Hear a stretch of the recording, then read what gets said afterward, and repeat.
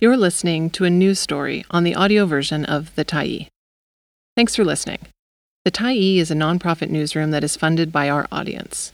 So, if you appreciate this article and you'd like to help us do more, head on over to support.thetyee.ca and become a Tyee builder. You choose the amount to give, and you can cancel anytime. Pregnant and trapped in a burning apartment building. By Jen St. Denis, September 1, 2023. When Aisha Basum heard her building's fire alarm go off July 27, she grabbed some important documents, then opened the door of her apartment in Vancouver's Mount Pleasant neighborhood. But thick black clouds of smoke had already filled the hallway, making it difficult to breathe, and Basum couldn't even see across the hall. She slammed the door and sought refuge on her third-floor balcony. Behind her, flames had started to enter her apartment. "I was crying and begging for help, but neighbors couldn't help," Basum, who is 7 months pregnant, told the Tyee.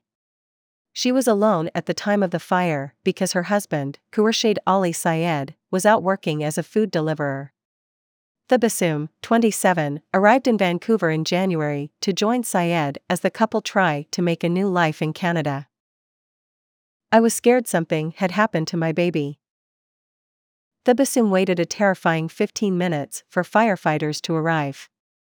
Then, firefighters had to break down a fence to be able to set up an 11-meter ladder before Basum could be helped down from her balcony.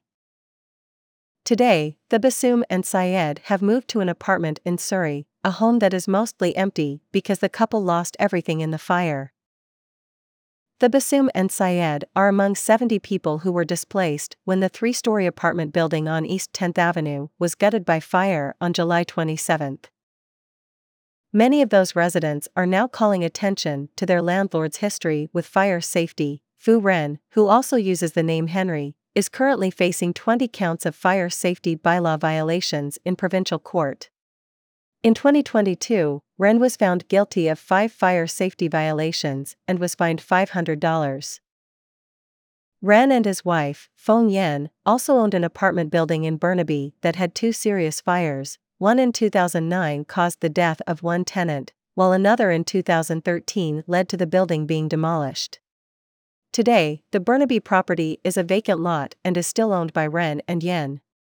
Ren has previously told the Tyee that the 2009 fire was accidentally started by a cigarette left on a couch in the lobby, while the 2013 fire was outside of the control of the owner.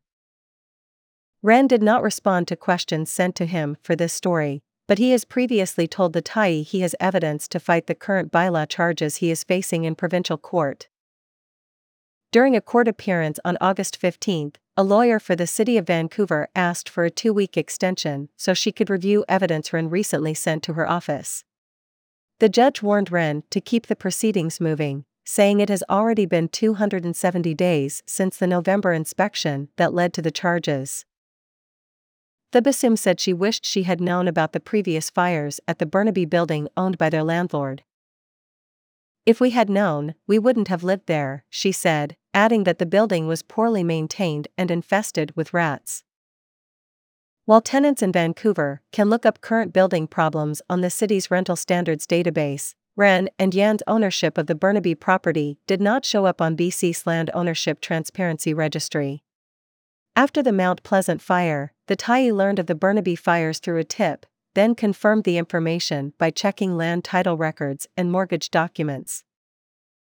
The Tyee made a Freedom of Information request for the investigation report for the fire at 414 East 10th Avenue in Vancouver. The report confirms that the cause of the fire was accidental, started when a tenant who is a self-proclaimed hoarder left a candle burning in his suite, which was filled with paper and wood. The investigation report details how firefighters battled the intense blaze and evacuated numerous animals and one resident by going door to door inside the burning building. 2 other neighbors who were trapped on their balcony with their dog also had to be rescued. Photographs collected by fire investigators show the building's alarm, which residents said they heard going off during the fire. Photos also show fire extinguishers with tags indicating the canisters had been recently serviced. The report notes that the firewall in the building did perform its intended function, containing the fire to the west side of the building. However, by the midpoint of the firefighting effort, there had been structural collapse on the third floor and the roof had been burnt through with areas of noticeable collapse. The building had sprinklers in the parkade, but not on the residential floors. The 20 bylaw charges Ren and Yen are now facing resulted from a November 17 building inspection that found problems with many aspects of the fire safety systems in the building, from missing fire extinguishers to blocked exits to inoperable emergency lighting. The city is alleging interior fire doors didn't close properly and the parkade sprinkler system was not being effectively maintained. City inspectors found an unrepaired hole in the first-floor hallway ceiling that could have led to fire spreading more quickly throughout the building. Vancouver Fire Rescue Services said they could not comment on the November inspection because of the court case. But Information Officer Matthew Trudeau did confirm that after inspectors identify safety violations, fire prevention inspectors do more inspections and keep communicating with the building owner to see if any changes have occurred at the building. Maggie Garner, another tenant who also lost her home in the fire, said she had previously reported fire safety issues to the city in October 2021. At that time, Garner said she had noticed that Ren had installed brackets on one of the building's exit door so it couldn't be opened from inside the building. According to Garner, that door remained locked overnight until Garner reported it to the city the next day. Ren did not respond to the Thais questions about the incident.